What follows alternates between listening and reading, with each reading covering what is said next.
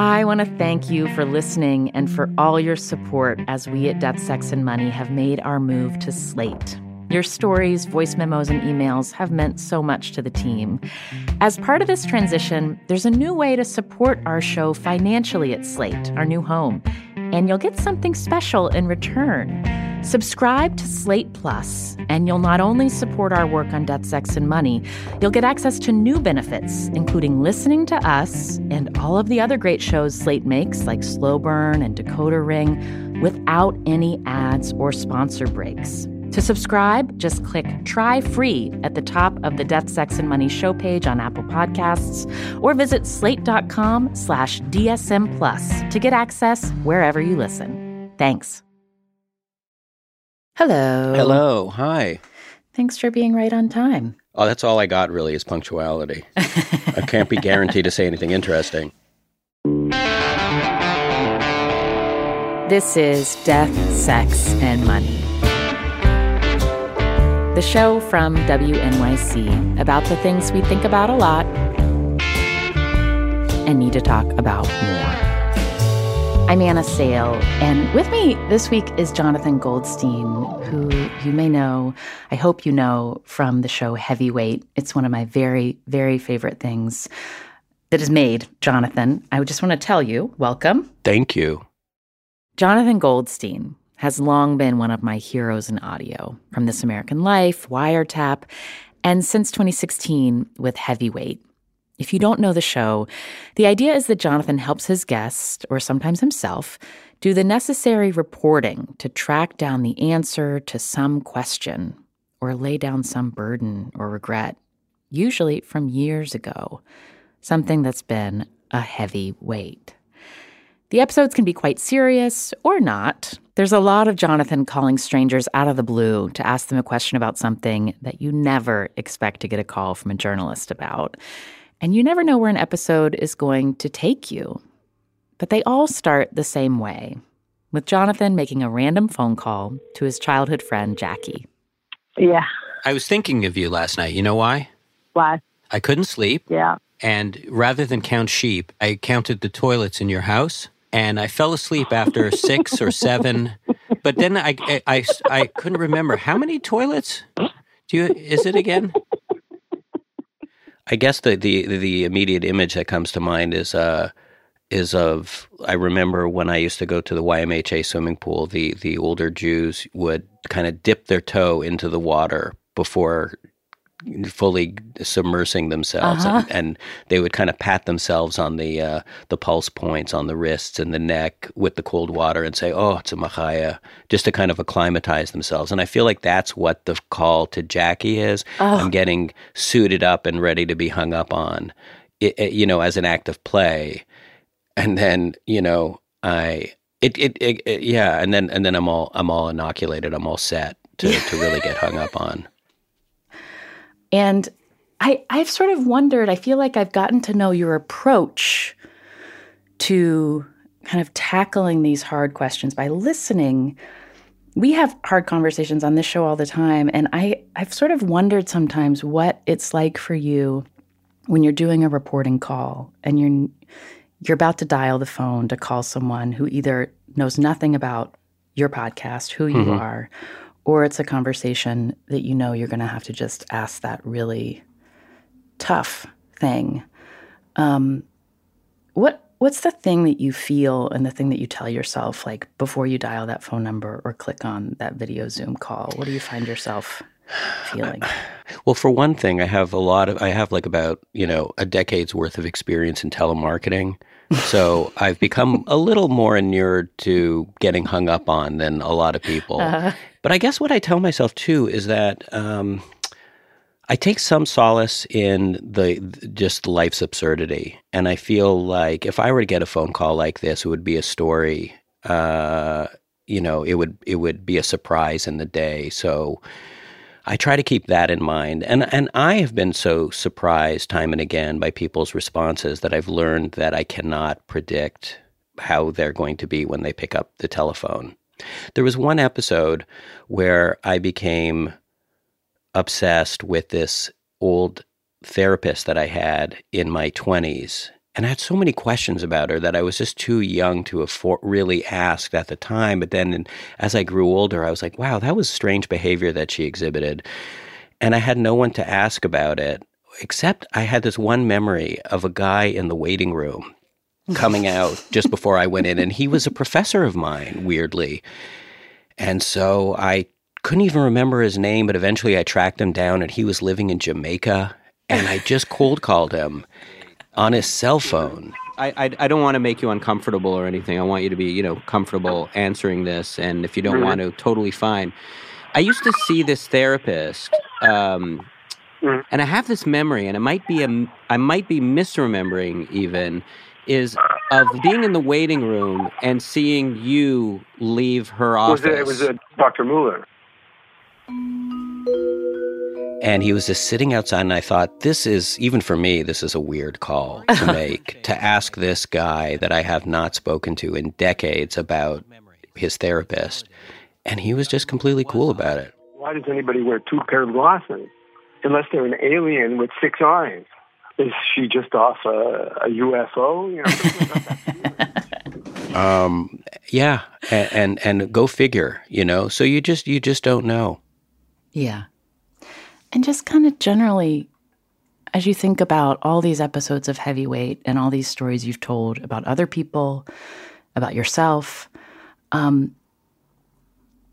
do you think, like making a podcast episode, exploring something that's this kind of unresolved question from the past, what do you think it releases for people to do this exercise? I don't know. I'm somewhere between like a life coach or just a friend or a nudge, I guess, a kind of gadfly type. And, we're helping people to do this thing that they've been deferring for a very long time. I think once they sign on, it's sort of like it gives them a deadline. It's like for the same reason why we join writers groups or running clubs. It just sort of gives us community and kind of forces us a little bit to do the thing. Yeah. I hadn't really realized how much of a pulse of every episode that is, this idea of like, I can't face this. I'm not ready to face it today.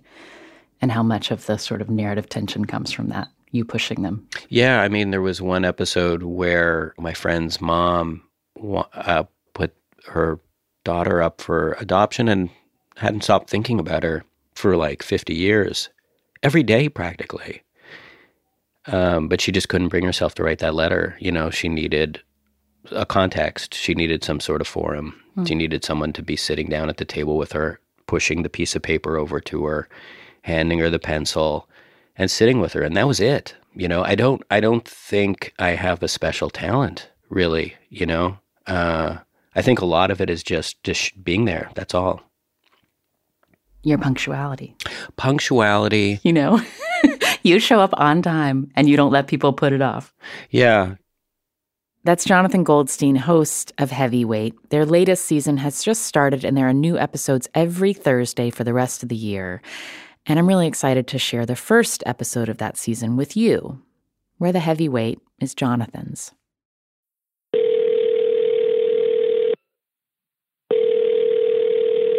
Uh-huh. Do you wear shoes with shoelaces, or you wear Velcro?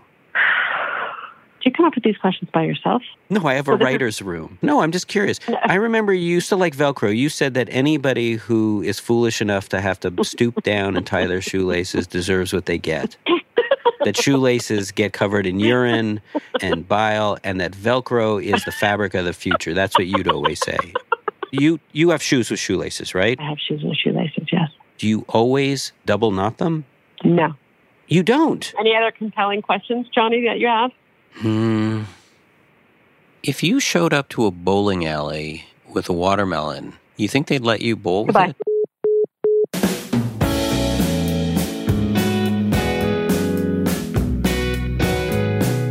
I'm Jonathan Goldstein, and this is Heavyweight. Today's episode, Lenny.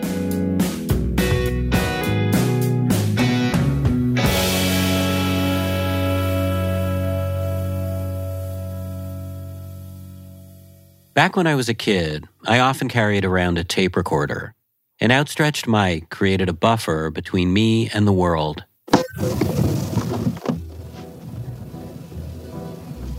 Recording was my way of managing life, and so I recorded everything. My parents' arguments. She's good-natured. There's a difference between stupid and good-natured. Their phone calls. Hannah, I'm telling you it's rotten fish, but stuck. My mom pretending to audition for soap operas. Amanda, darling, how are you today? Mostly, though, I recorded myself. I made radio plays. Goldstein Productions present The Adventures of Nedley.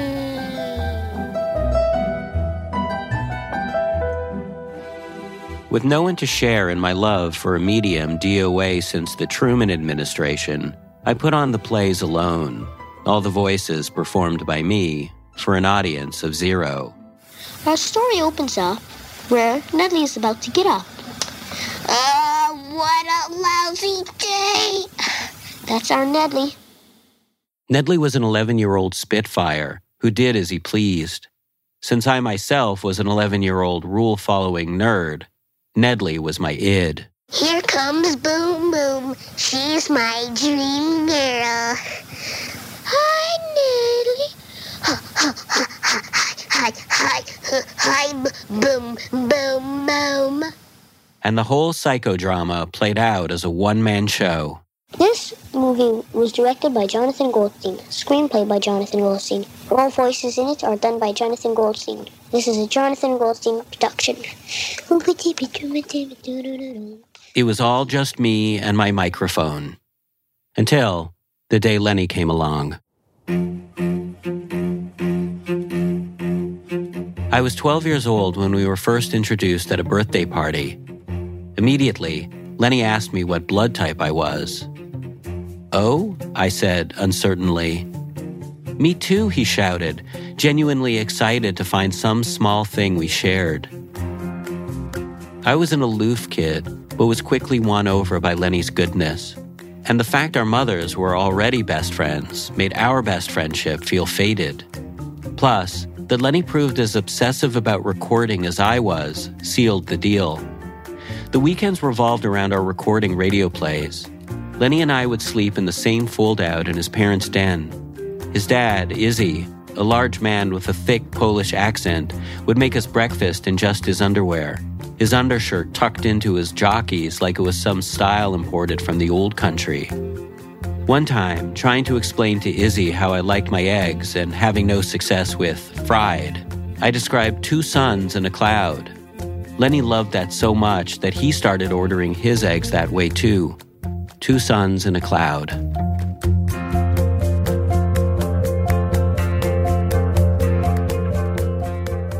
After breakfast, we'd head to Lenny's bedroom, shut the door, and record all morning. We were a gang of 2. Golden Lennox presents. The Lennox was from Lenny, the gold from Goldstein. For the first time, I no longer felt alone. Together, Lenny and I recorded prank phone calls, our parents' dinner parties, and we made radio play after radio play, creating characters like Flip and Will, 2 burned-out radio DJs. We take you to Flip. Flip is going to introduce you. Flip is taking you to Will, okay? Will. No, Will is taking you to Flip. No, back to you, Will. Back to you, Flip. Okay.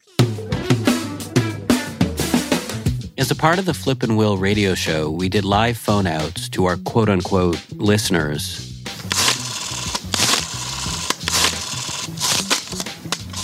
In the 80s, dialing a phone was so arduous, it's surprising people even bothered. But without driver's licenses or money, Lenny and I made the effort. The phone brought us a sense of freedom and adventure. Okay, it's ringing. It's ringing. Hello, what would you do if you had $1 million? This is a television survey. Give it all to you. Why, thank you. This station needs it. Bye. Bye.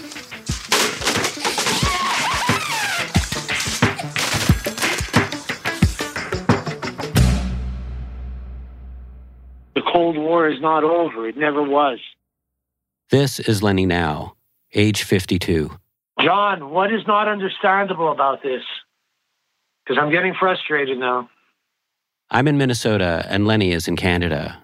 We haven't spoken in 9 years, and at the moment, for some reason, we're discussing Russia's role in Ukraine. Well, still there? In our late teens, Lenny and I began to have less and less in common, and we drifted apart. Our first conversation in almost a decade is not going well.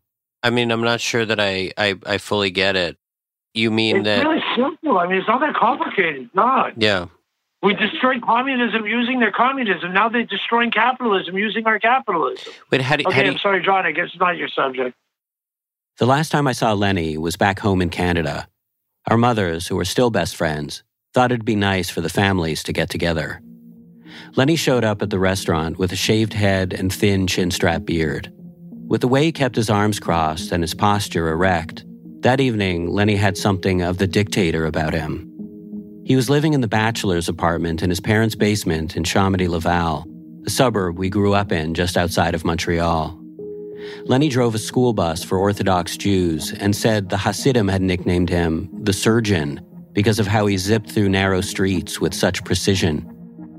At the end of the meal, Lenny asked if I wanted to go outside and smoke a joint, a for old time's sake kind of thing.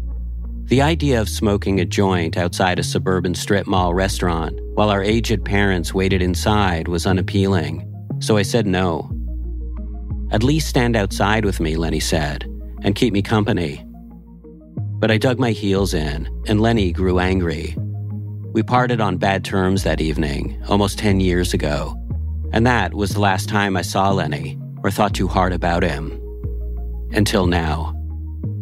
The reason Lenny and I are speaking right now is because he has only months to live.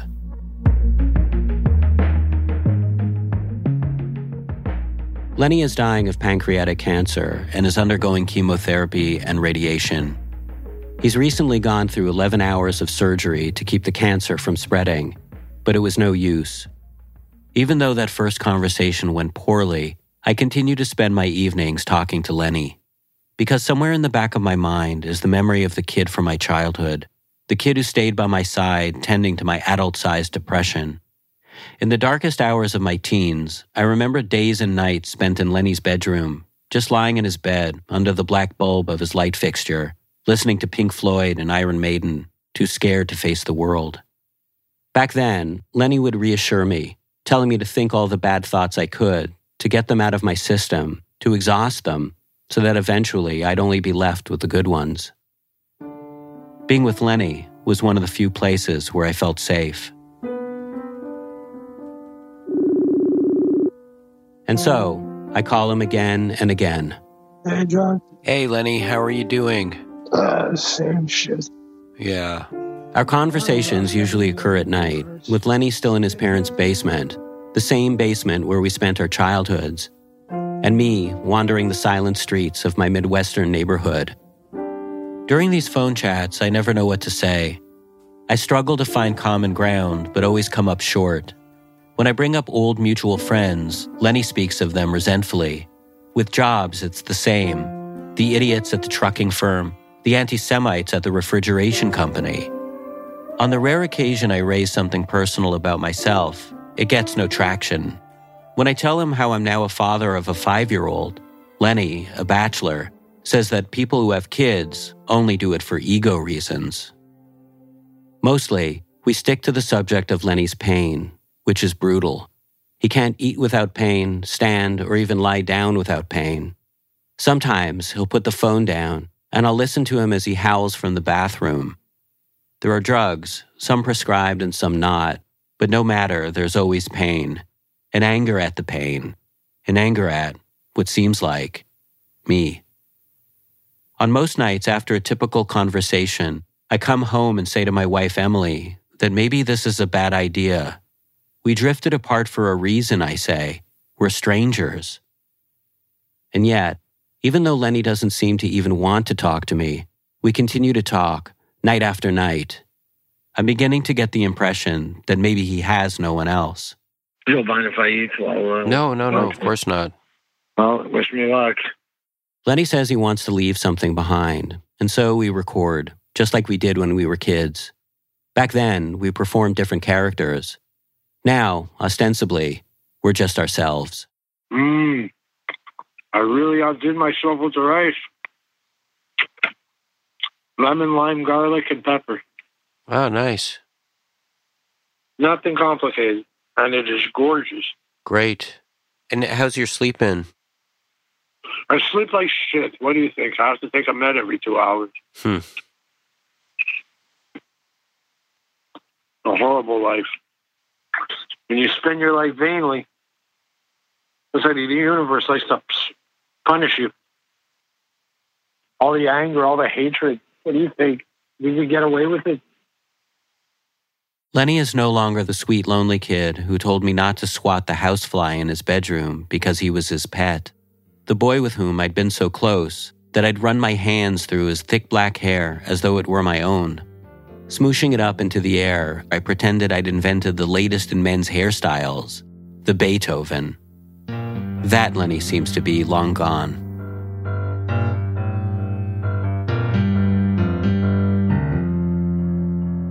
Even though Lenny and I weren't in touch, over the years when I'd ask after him, my mother would always say the same thing. Lenny and his parents were fighting like cats and dogs. Lenny's father died about a year ago. Now it's just him and his mom. Do you see your mother every day? Unfortunately, I make an attempt to treat her like a human being. And every day she disappoints me. She's gross, my mother. My father, too, he was gross. Two gross people. But you loved him. You loved your dad. Yeah, I did, but he was a gross man. He always did everything that made his life easier and my life harder. Lenny's parents had had another son before him, but because of profound mental and physical disabilities, he was institutionalized. After that, they adopted Lenny. Both Lenny and I were raised by parents who saw screaming and hitting as the solution to all of life's child-rearing dilemmas. But from Lenny's perspective, worse than that was the neglect. Lenny's dad worked a lot, and his mom always seemed to have more time for her friends than for him. It's something Lenny still can't let go of. It's called normal responsibility. You know what I mean? All my friends got it. How come I didn't? Yeah. Well, what's so unspecial about me that I get the shitty fucking neglect, you know? I did my best. That's my favorite line. I did my best. You know, if that's the best, maybe you shouldn't have bothered. Yeah. That's your best. I'll tell you the truth. I'm looking forward to having that one last sleep, knowing that it's finally done. And I could just, rest. Because it's been a bitch. This life has been a bitch, and it's been mostly because people have been a bitch. And they remain bitches. What does one owe a childhood friend, especially when that friend seems to have changed so much? Over the course of our phone calls, a question that keeps kicking around in the back of my mind is whether all of Lenny's anger has somehow eaten up the goodness. I continue to phone Lenny over the next couple months in hopes of seeing it, feeling that goodness again. And so we talk about the sex ed books at the YMHA library, watching The Love Boat on Saturday nights when his parents were out with my parents, raiding his mom's freezer for TV dinners while playing ColecoVision. Mostly, though, I just listen and try to be there. And over time, Lenny grows softer with me, and I grow less afraid of offending him, afraid of offending a dying man.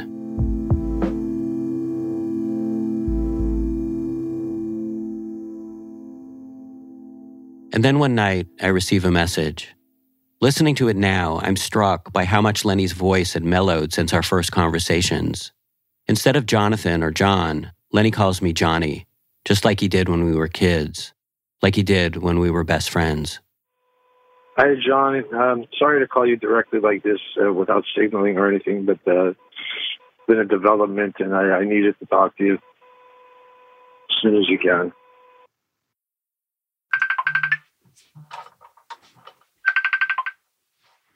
Yeah, hey, John, is it too late? No, it's okay. How are you? Not well, John. It's hard to tell you anything else. I'm sorry. What's going on?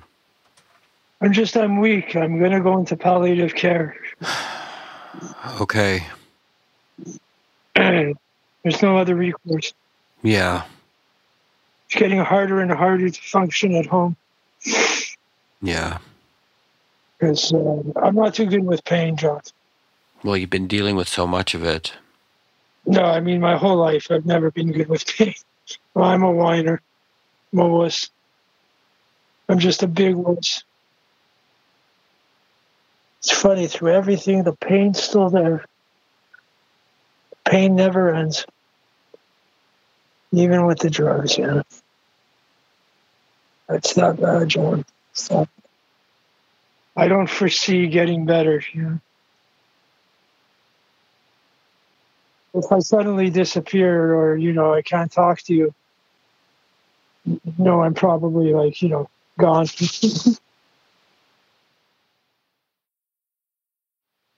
I had my last drive yesterday. I drove around Laval. Yeah, just like one last highway ride. It's not a huge deal. I did a lot of driving in my time. I have plenty to remember. I'm dying anyway. I have bigger things to think about. What do you find yourself thinking about? Nothing. I lived as well as I could in my capacity. I had good experiences, at least. You know, wasn't the best life well lived, but it wasn't the worst either. Could have been worse. That's the legacy of my life. Could have been worse.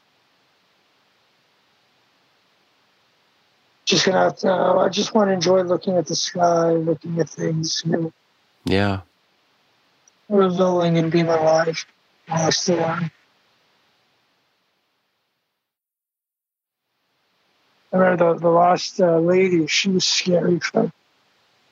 Who's this? The last lady witch. She was a little pudgy. Remember? Lenny would sometimes drift into delusions, imaginary flights that would weave throughout our conversation. But other times, the delusions were mixed up with childhood memories, like time had collapsed and Lenny was all ages at once, dying, but also back to an age when his parents drove us to the mall in their Cutlass Supreme. So if you want the front seat, go grab it now. The delusions were tender and vulnerable, and observing them was like standing over his bed, watching him dream. Maybe I should just go home. I'm dead tired.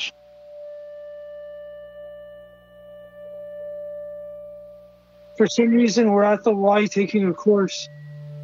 We're at the YMHA taking a course. Oh, fuck, I'm really deluded. No, it's okay. It's okay. I'll tell you if I can't follow. It's so weird, though, that I would have such a delusion. Maybe it's a subconscious desire to visit with you in a normal setting. Yeah. You know, we're visiting for holidays, normal, everything's normal.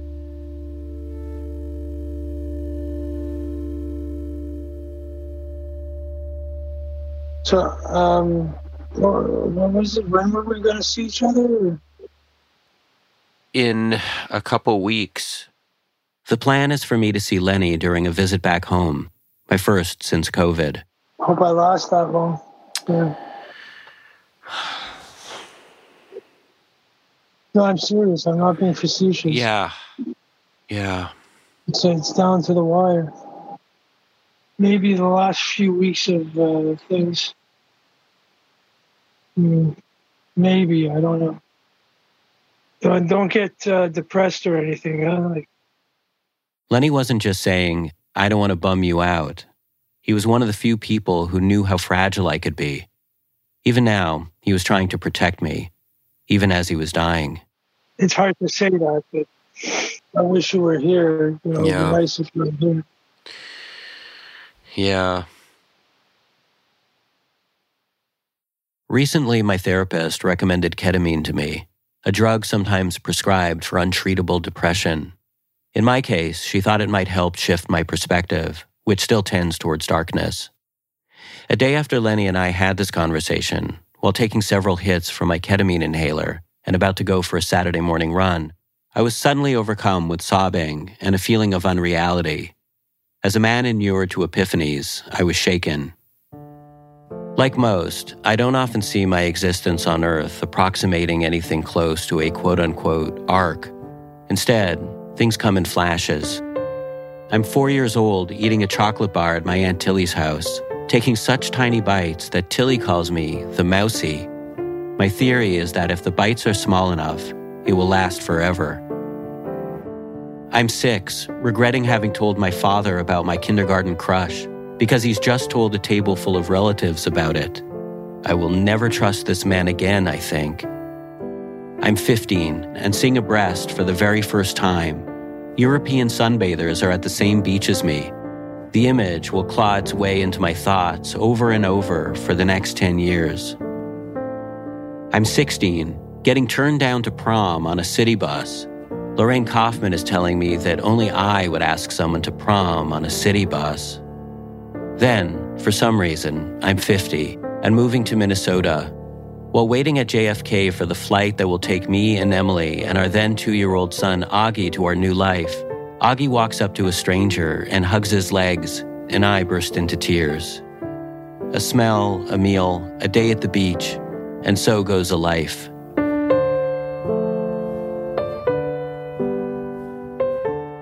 Without the record button pressed down, life is fragmented and fast and nearly impossible to make sense of. Narrating it helps me to shed light, but always in retrospect.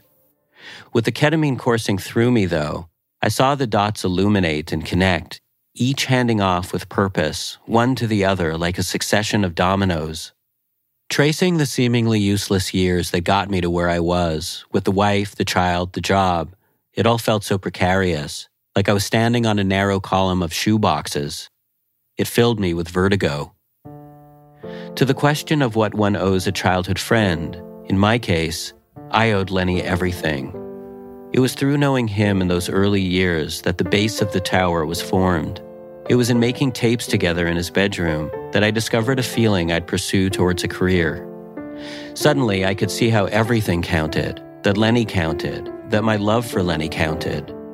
I wanted Lenny to know this. I wanted him to know that while our personalities might have driven us apart, a deep-rooted love brought us back together.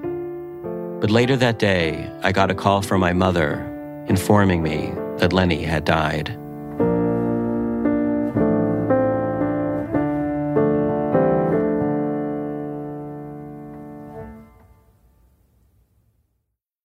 With what seems like an endless amount of information at our fingertips, we tend to forget that wondering about things is really part of the journey to finding answers we're looking for.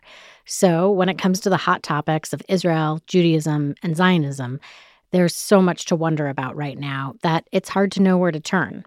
Enter the latest weekly podcast from Unpacked, Wondering Jews with Michal and Noam. Join hosts and educator extraordinaires Michal Biton and Noam Weissman as they tackle these topics and the uncomfortable questions that surround them with the goal of working towards the answers, together with their listeners. No matter where you're from, if you've ever wondered about anything, this is the podcast for you. So check it out. Subscribe to Wondering Jews with Michal and Noam on your favorite podcast app today. Wondering Jews is brought to you by Unpacked, a division of Open Door Media. In the months after Lenny's death, I'm unable to let go of how I wasn't there for him in his last days. I obsess over what his final moments might have been like. I begin accidentally calling my son by Lenny's name. I do this so often that eventually my son begins to ask, "Who in the world is Lenny?" I try to answer him, but never know quite how. "We were best friends when I wasn't much older than you," I say. And then I get COVID, and I isolate in my basement. I watch all the old movies Lenny and I used to watch, Animal House, Monty Python, Annie Hall. But instead of laughing, after each punchline, I cry. Lenny had an older cousin named Betsy, who'd taken on the task of cleaning up Lenny's basement. I reached out to see if Betsy could set aside some of Lenny's art or photos for me, but she said that wasn't something I should pursue. It's not a situation where I don't think you'd want any of his coveted items. That place was a hoarder's paradise. It was filthy. That place has not been cleaned in 40 years, easily. and there was vermin, it probably could have been condemned. Betsy says that Lenny had taken the baseboards off the walls with an eye towards renovation, but then he let the project go and never put them back, which allowed mice into the house, and the mice got into everything. My dad had stopped by to do an errand for Lenny's mom and had the same kind of report. It was like going into a dark subterranean world, he said. My father described Lenny's room as cluttered with books and DVDs from floor to ceiling, the windows blocked out so the sun couldn't get in. How could anyone live under those circumstances, my father said. How could anyone, and especially how could Lenny? I keep thinking about how when we were kids, winding up in our parents' basements would have been our worst nightmare. How could Lenny have ended up living out his last days in the very place he despised most? That was always the thing that he never wanted to happen. This is Lenny's ex-girlfriend, Louise. Lenny and Louise dated in their 20s. I first met her at a bar one night after having not seen Lenny in years. They were coming from a Kiss concert, and both Lenny and Louise's faces were painted, Louise as Peter Criss and Lenny as Ace Frehley. They both wanted to go as Ace, but Lenny said that would have been ridiculous. I think I was 18 years old when I met him.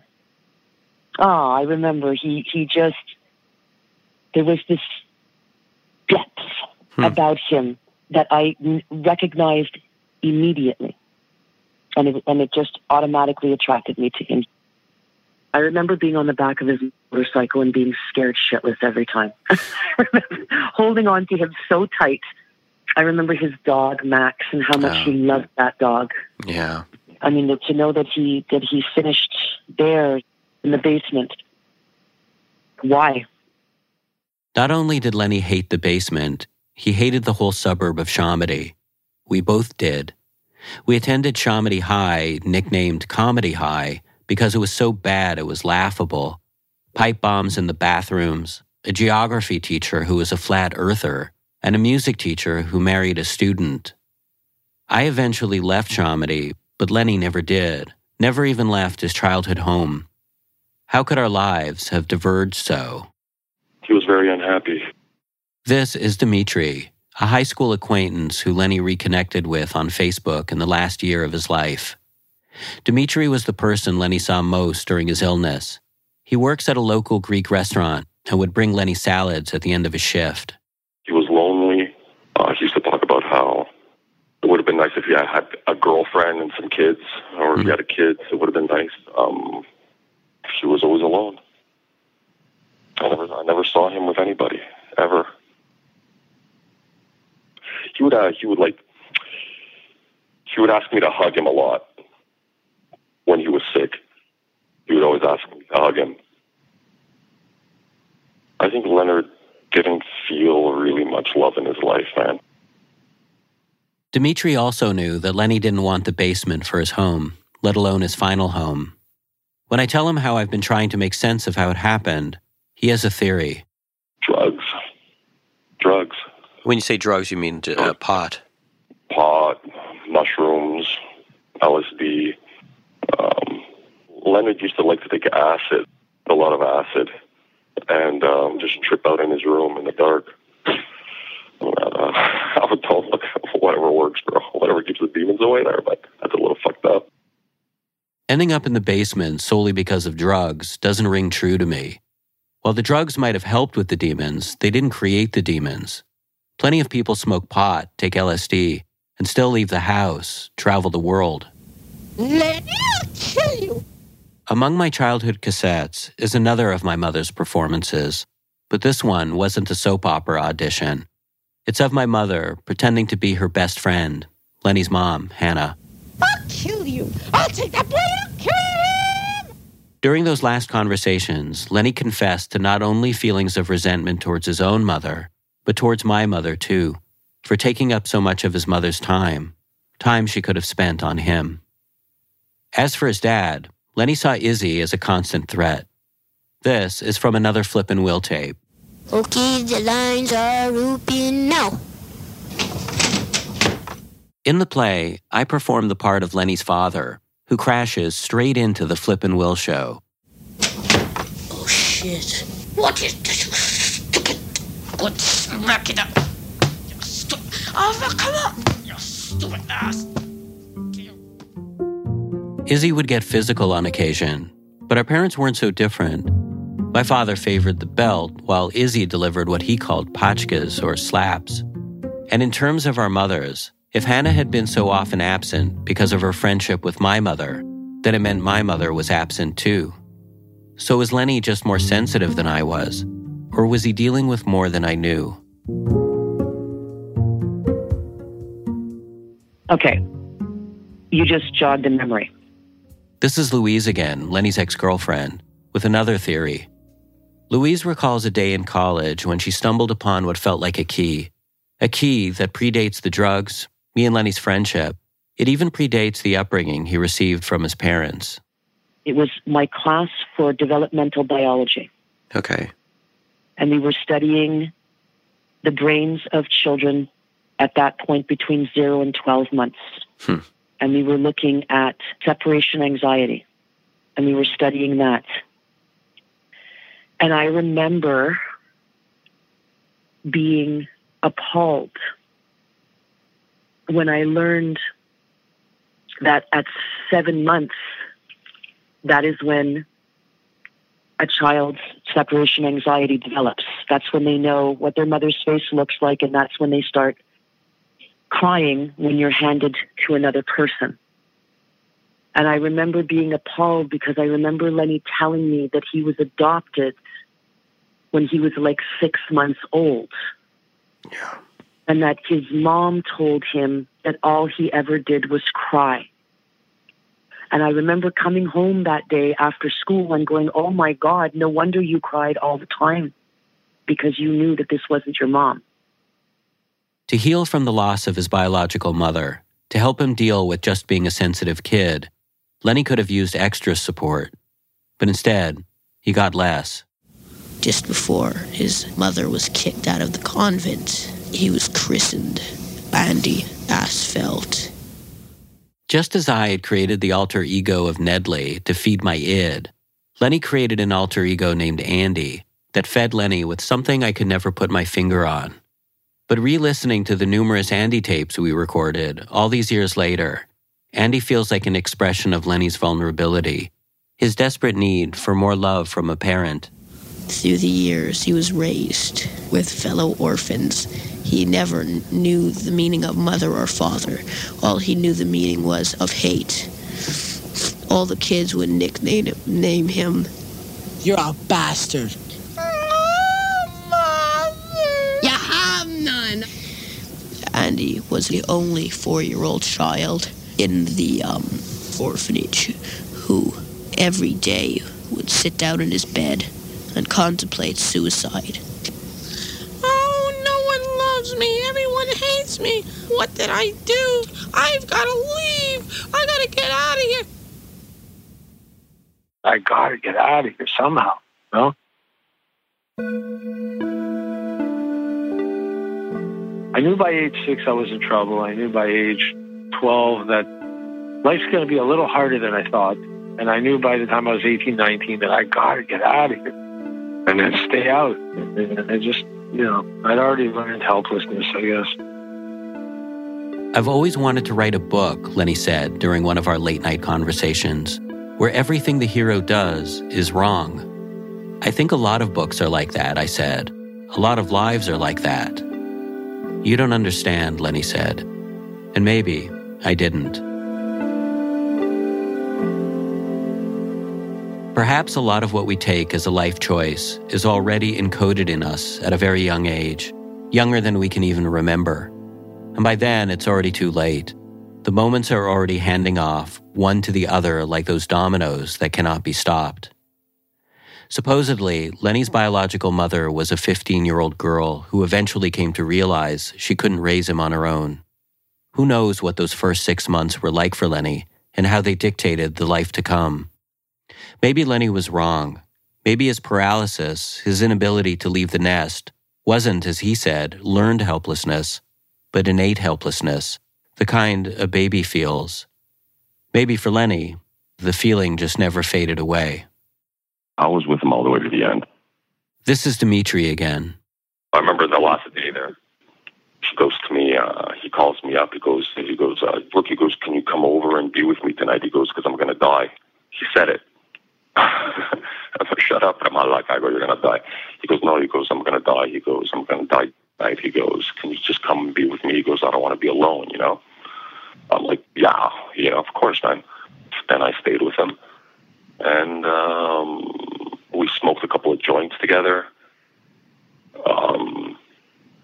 Had a couple of drinks, a couple of shots of whiskey, I did. And I was just telling him, Leonard, I go, it's okay, you can go if you want, don't worry about it. Just if you need to go, just go. Because I never made it to Shamedy before Lenny died, because I wasn't there to hug him or to just hold his hand, I'm left with a terrible sense of loss. Of the many questions I have about Lenny's last days, the one that weighs on me most heavily is about Lenny's anger and whether it ever subsided. Do you remember what his state of mind was on that last day when you went there? Did he? Oh, yeah. He was completely at peace. He wasn't worried or scared at all. I think he had accepted his fate. I think he was just, honestly, I think he was just tired. I think he wanted to just go. He seemed really okay, though. He wasn't nervous. He was just quiet. I have a video of his last words. Oh, wow. I go, what message do you want to share with everybody, bro, now that you're at the end? Dimitri sends me the video he took, and when I hit play, I gasp. I knew how sick Lenny had been, but I guess, irrationally, I'd been imagining him on the other end of the phone line, looking more like the last time I'd seen him, at the restaurant with his parents. In the video, though, Lenny looks cadaverous. If you had one message for the world, what would that be? And he sat for about 10 seconds. He thought a bit, and he goes, love more, fight less. Fighting doesn't get you far. Love more, fight less. Fighting doesn't get you far. Nor does anger.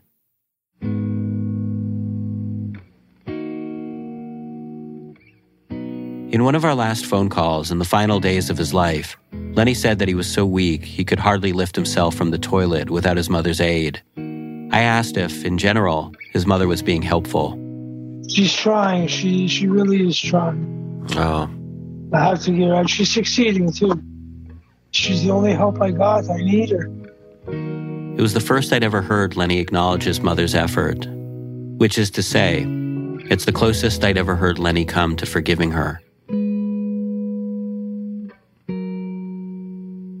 I knew Lenny in the beginning and can only speculate about the middle, but I do see that, in the end, in spite of the pain and the delusions, he allowed his sweetness to shine through.